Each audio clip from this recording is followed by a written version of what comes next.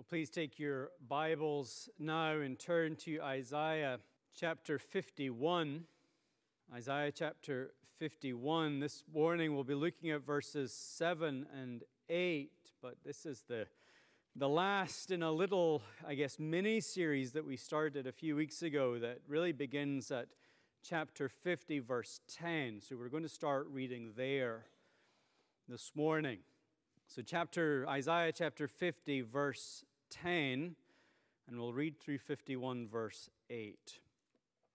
Who among you fears the Lord and obeys the voice of his servant? Let him who walks in darkness and has no light trust in the name of the Lord and rely on his God. Behold, all you who kindle a fire, who equip yourselves with burning torches, walk by the light of your fire and by the torches that you have kindled. This you have from my hand. You shall lie down in torment. Listen to me, you who pursue righteousness, you who seek the Lord. Look to the rock from which you were hewn and to the quarry from which you were dug. Look to Abraham, your father, and to Sarah, who bore you, for he was but one when I called him, that I might bless him and multiply him. For the Lord comforts Zion. He comforts all her waste places and makes her wilderness like Eden, her desert like the garden of the Lord. Joy and gladness will be found in her, thanksgiving and the voice of song. Give attention to me, my people, and give ear to me, my nation. For a law will go out from me, and I will set my justice for a light to the peoples. My righteousness draws near, my salvation has gone out, and my arms will judge the peoples. The coastlands hope for me, and for my arm they wait. Lift up your eyes to the heavens and look to the earth beneath, for the heavens vanish like smoke. The earth will wear out like a garment, and they who dwell in it will die in like manner. But my salvation will be forever, and my righteousness will never be dismayed. Listen to me, you who know righteousness, the people in whose heart is my law. Fear not the reproach of man, nor be dismayed at the revilings. For the moth will eat them up like a garment, and the worm will eat them like wool. But my righteousness will be forever, and my salvation to all generations. Amen. The grass withers and the flower fades, but the word of our Lord will stand forever. Let us pray. O Lord our God, your word is living and active. It is sharper than any two-edged sword. It pierces to the division of soul and spirit, of joints and marrow, and it discerns the thoughts and intentions of the heart. We pray that as we come to sit under your word now, that sword would indeed be wielded by the Holy Spirit, that he would teach us great things about our salvation, that by this word we would be shaken, as we have already prayed, shaken from our remaining sin, that our eyes would be fixed on Christ, and by this means of grace we might now be compelled to follow him all the more closely, for we ask it in Jesus' name. Amen. Well, we are in the midst of a section in which Isaiah has paused, really, from his narrative to address his readers and to ask us, whether or not we trust God and his promised Redeemer, the servant of the Lord. Isaiah has just given us the third of four servant songs that punctuate the latter half of this book. And these passages that are found in chapters 42 and 49 and 50 and 52, Isaiah tethers the gospel message that he has been preaching to the work of a coming Savior in whom all the blessings of God would be found. Isaiah is emphatic throughout his book, but especially in this latter half of his book, that there is mercy and grace to be found in God for everyone and anyone who cast themselves upon him in faith and dependence. But he has also been emphatically clear that the reason that God can be so merciful and gracious to sinners is because of the work of this great servant of the Lord, in whom and through whom all the blessings of God are secured. This servant becomes clearer and clearer as we go through the servant songs, will come as a substitute for those who put their faith in him. He would come and be, as we could say, a representative agent, obeying where they have failed and bearing the punishment for their failure, taking the entire burden of salvation upon himself so that we, by placing our trust in him and being united to him by faith, can simply now enjoy the blessings of God. It is, of course, as we have been saying, the promise of Jesus Christ. These passages, these servant songs, foretell and anticipate what Jesus Christ would do when he came to earth, being born to the Virgin Mary. But Isaiah, as a good preacher, as a faithful pastor, has paused now. And he has turned to his readers and he has asked us that question that we find in chapter 50, verse 10. Who among you fears the Lord and obeys the voice of his servant? It is the crucial question in all of this. Right? The work of the great servant of the Lord is nothing to you unless you hold to him by faith.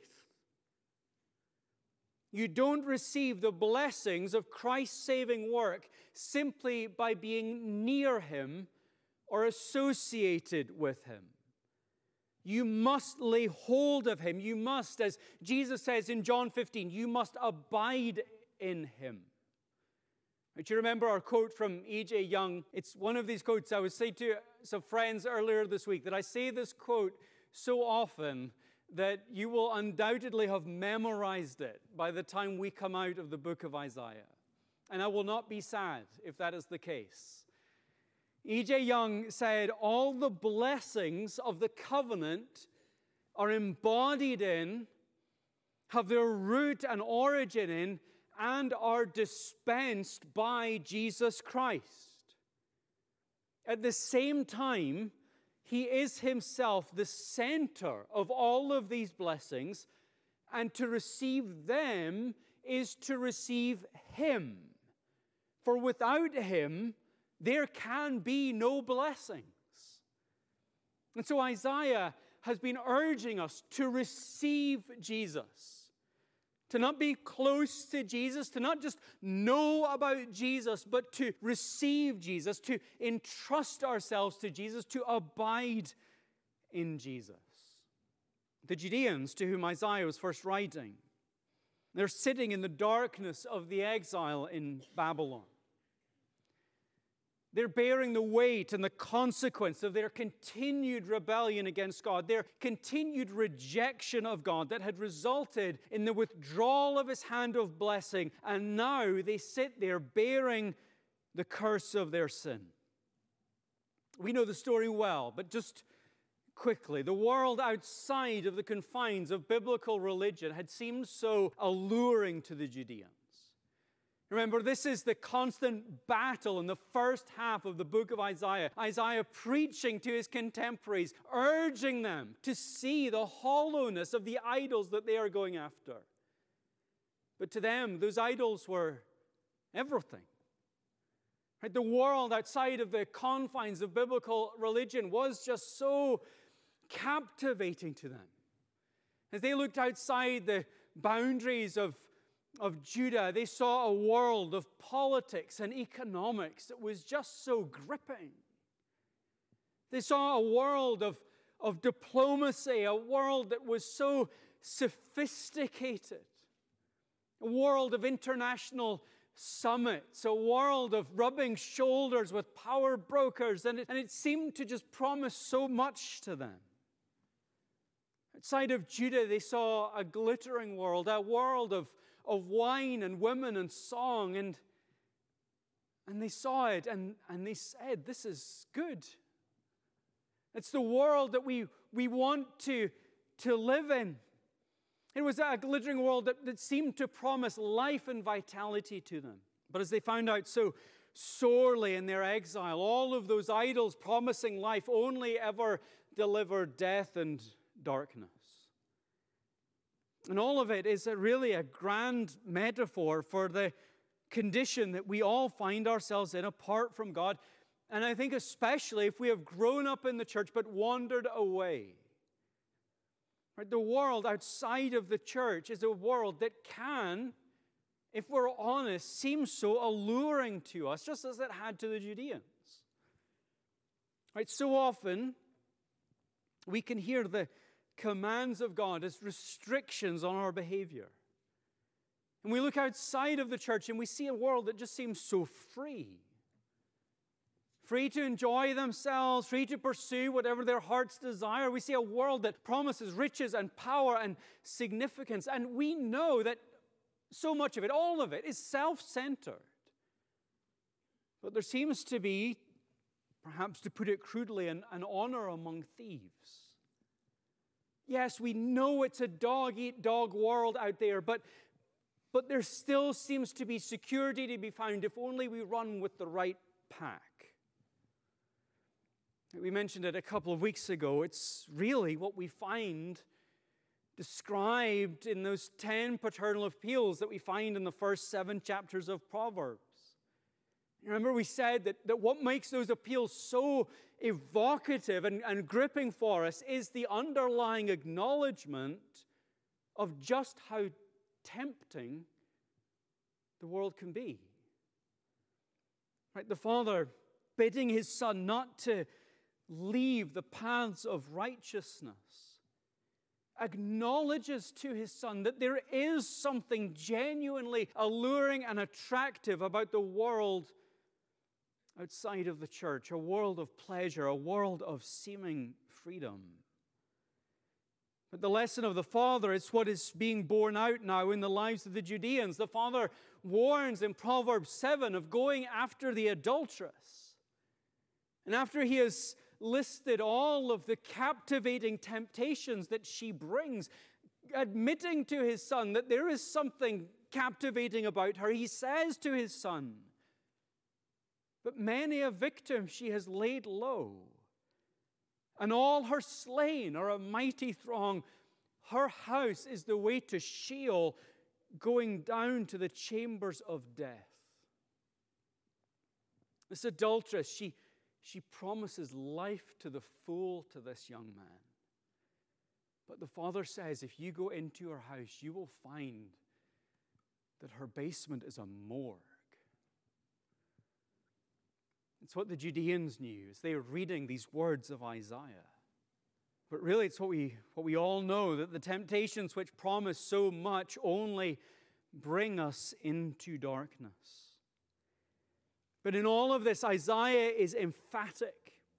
And he wants his readers to understand that as bad as all of this is, as dark as all of this is, as wretched as all of this is, there is still hope for foolish sinners who turn their backs on the promises of God. And all of it he has pinned to the work of the servant of the Lord. And it has been clear, and it will only get clearer as we go on, that servant would be the one who would come and he would secure salvation for helpless sinners. He would stand in their place, he would obey where they have failed, he would bear the curse for their failure, and he would deliver them into a glorious new world, not twisted and contorted by sin and its effects, but a place of peace and joy and rest. But at the heart of the issue is that these things can only be enjoyed by sinners if they lay hold of that servant by faith. It's the very heart of everything that Isaiah is saying. Will you fear the Lord and obey the voice of his servant? Or will you double down and try to dig yourself out of your sinful hole? Will you try, to use Isaiah's metaphor, walk by the light of the torch that you kindle? But of course, Isaiah's not just stopped with this question. As a good preacher and a faithful pastor, he knows how slow our hearts can be to believe. And so he's given us 3 incentives here, 3 encouragements in which he has given us even more reason to cast ourselves in faithful dependence upon the Lord.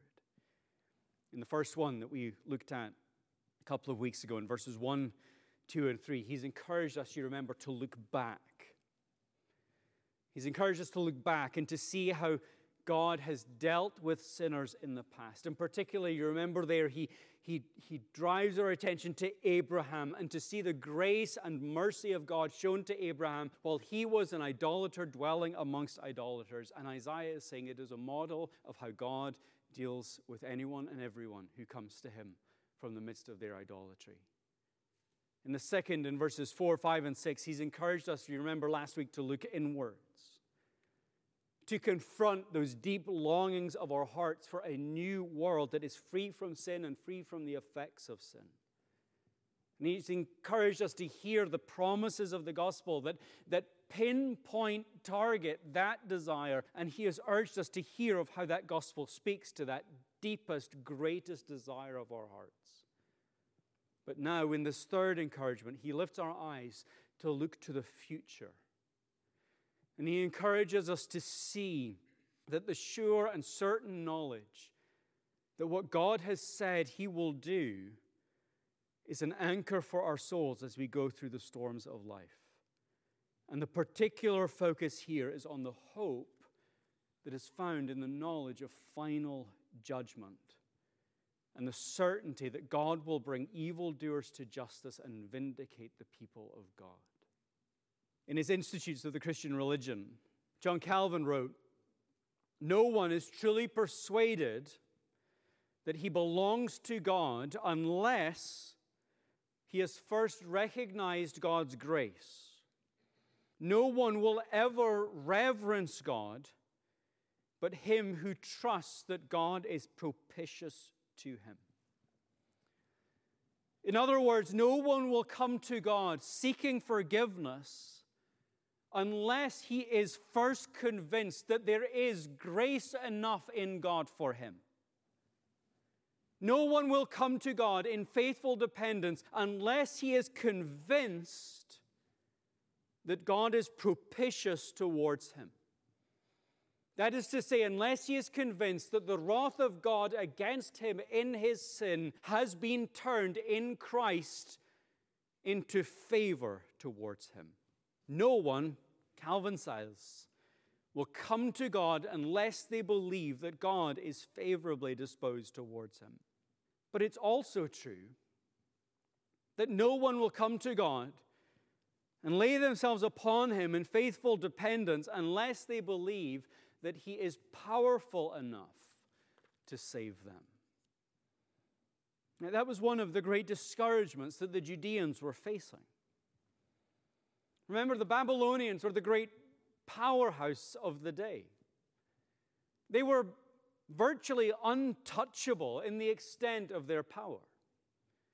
But if you have ever looked at a map of the Babylonian Empire, you see this great swathe of land that they controlled, a strategic swathe of land. Their rule extended from the Arabian Gulf up through Iraq and Iran, covering Syria over through Turkey to touch Europe, and down through Palestine and Jordan and into what is now Saudi Arabia. The extent of their power and their control was incredible. They sat on a piece of ground that meant that they controlled global shipping. It meant that they controlled cross-continental trade. Right? We've all heard of the Great Silk Road, this great route that spanned from China to Europe. You know where the Great Silk Road had to go? Right through the Babylonian Empire. They controlled it. They controlled the flow of goods in all of the earth. Their most powerful rival, the Egyptian Empire, during the reign of the Babylonians, was kept confined in North Africa by their dominance. Throughout history, these northern and southern empires had wrestled for control, coming up through that fertile strip of land between the Mediterranean and the Arabian desert, constantly jockeying for position, but not while the Babylonians were in control. Egypt was locked in place as they controlled the only land bridge between Africa and Europe and Asia. They were untouchable, it seemed. An absolute behemoth of an empire that seemed to be able to turn the fortunes of the earth according to its will. And here you have the Judeans, a conquered people in a foreign land.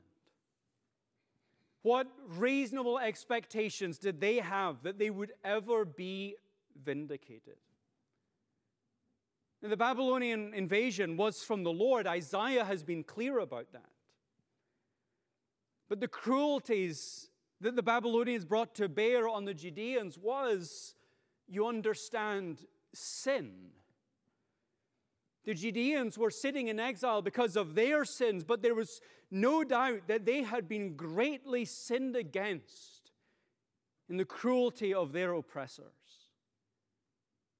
But even if now they cast themselves upon the Lord, even if now they heed Isaiah's gospel calls to them, and they turn from their sin and they cast themselves in faithful dependence upon the Lord, what reasonable expectation was there that they would ever see recompense come upon the Babylonians for the crimes that they had committed against the people of God? They were untouchable. I think we know something of that hopelessness as well, don't we? Not the same, but something. We live in a world, in a society just now where it seems as if the powerful and the influential are untouchable. We just switch on the news and we see privileged classes that are able to commit, it seems, even high crimes and misdemeanors without any real threat of consequence. We live in the West in a world in which the powerful and the influential are able to come after the church with little opposition. And even increasingly so, gaining support and accolades for opposing biblical religion.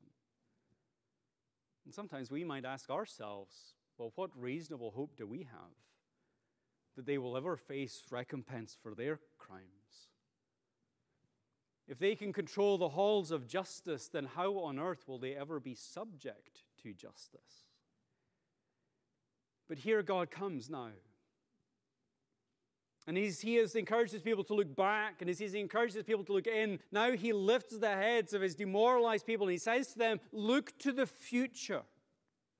And remember that a day is coming, a last day. And on that day, all will be made right.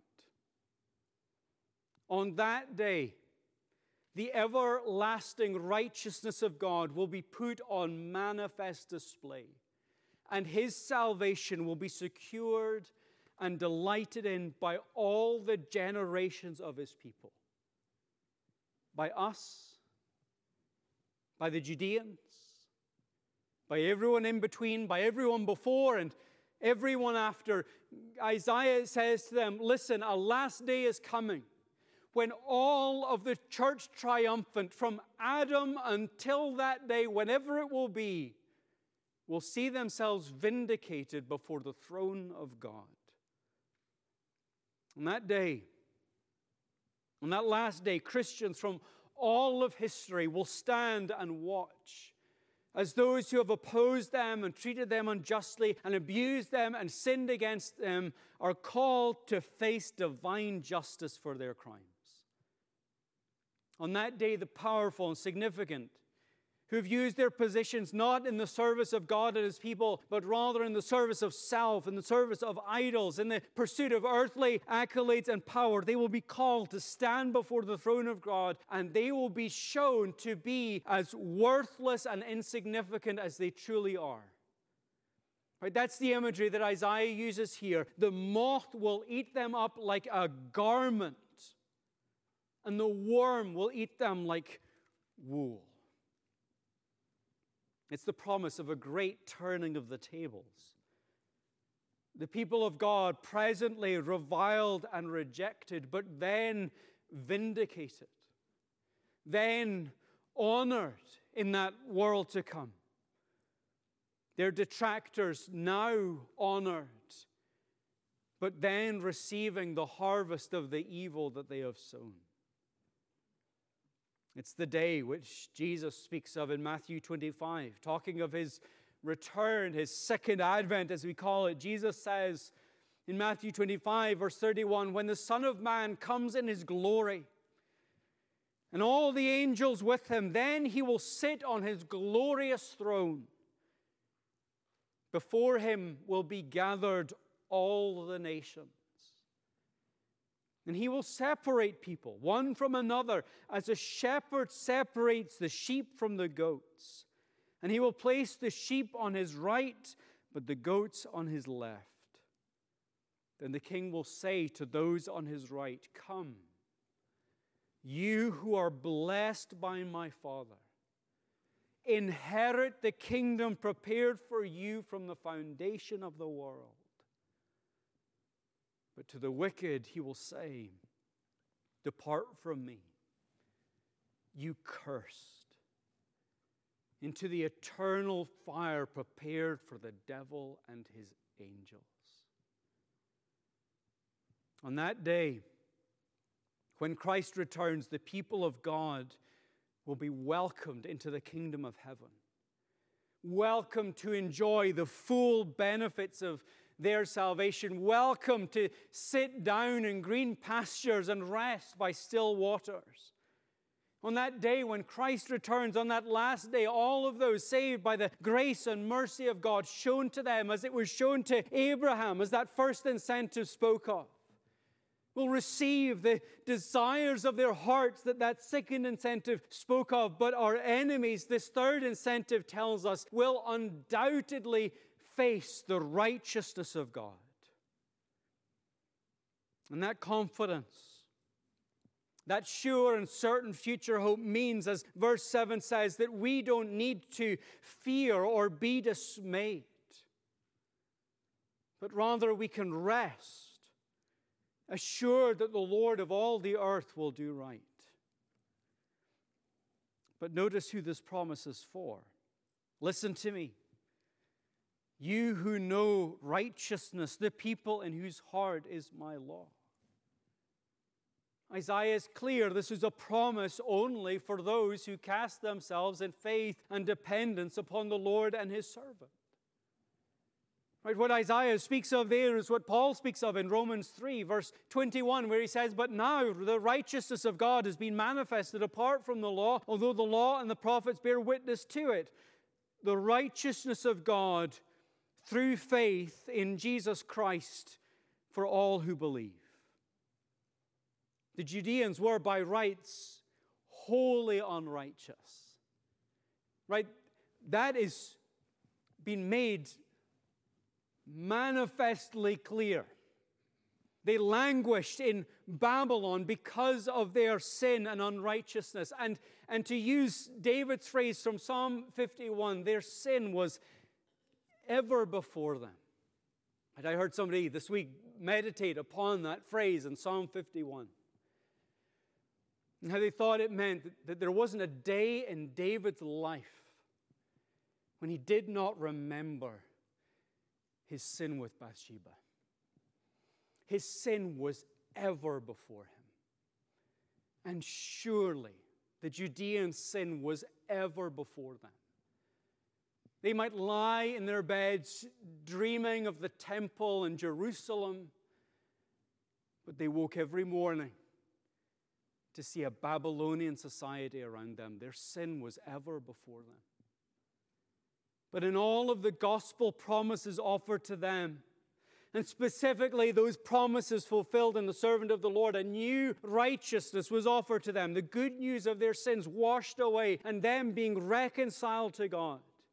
The good news of their old life of sin being put away, and in its place a new life of righteousness, a life in which they did not chafe under the law of God as they had once done.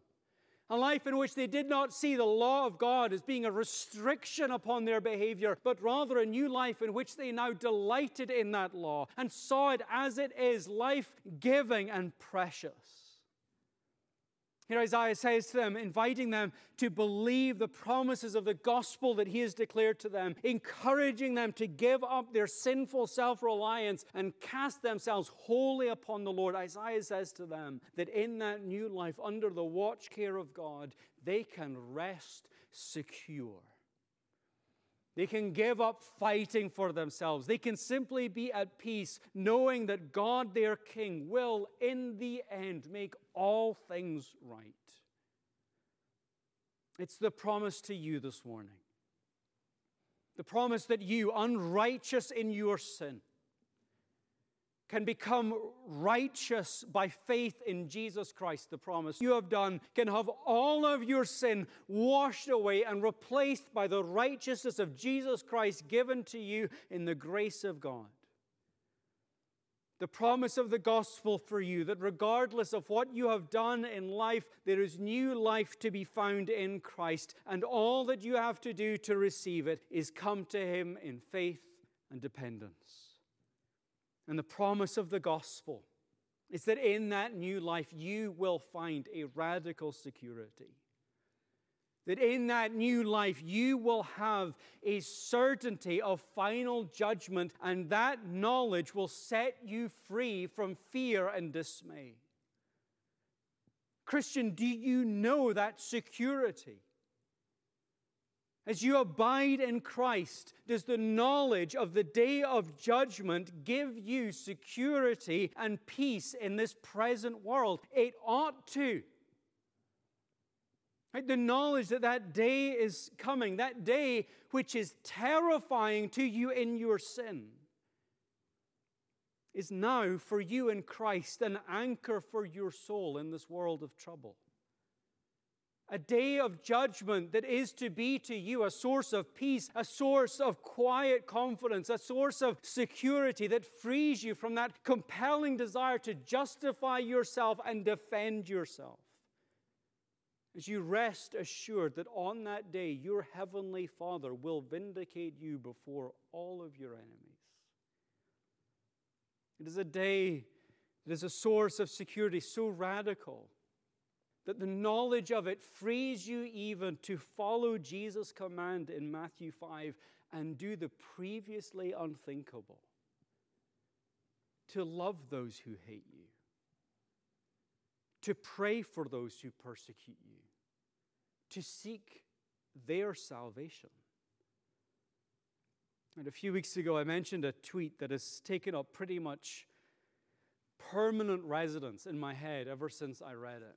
And I hope that it lives in my head forevermore. And this tweet's made the simple observation that the Apostle Paul entered into heaven to the cheers of all those he had martyred. It's a beautiful thought, isn't it? That as the Apostle enters into heaven, all those that he had murdered in his hateful rage against Christ and his people, when they saw Paul enter into heaven, they rejoiced to see the day of his salvation.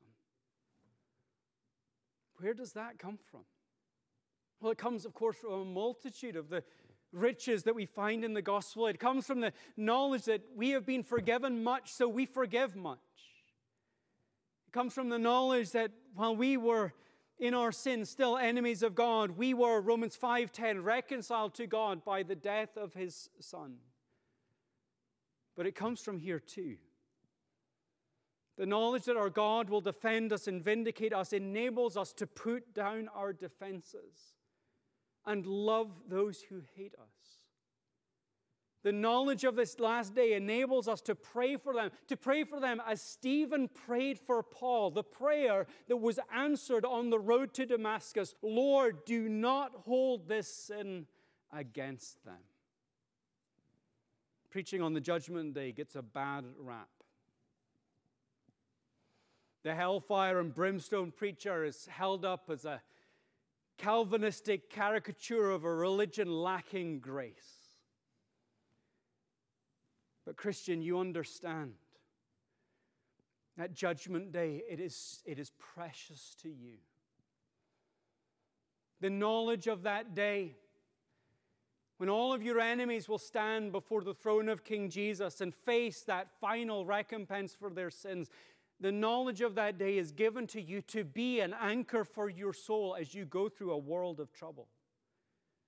You are given a future hope so that you might have peace in the present. The knowledge that there will be a day of judgment comes to us and says to us, as Alec Motyer summarized it, those who know need not fear and can rest assured that all will be well. We have an anchor that keeps the soul steadfast and sure while the billows roll. Fastened to the rock which cannot move, grounded firm and deep in the Savior's love. Let us pray.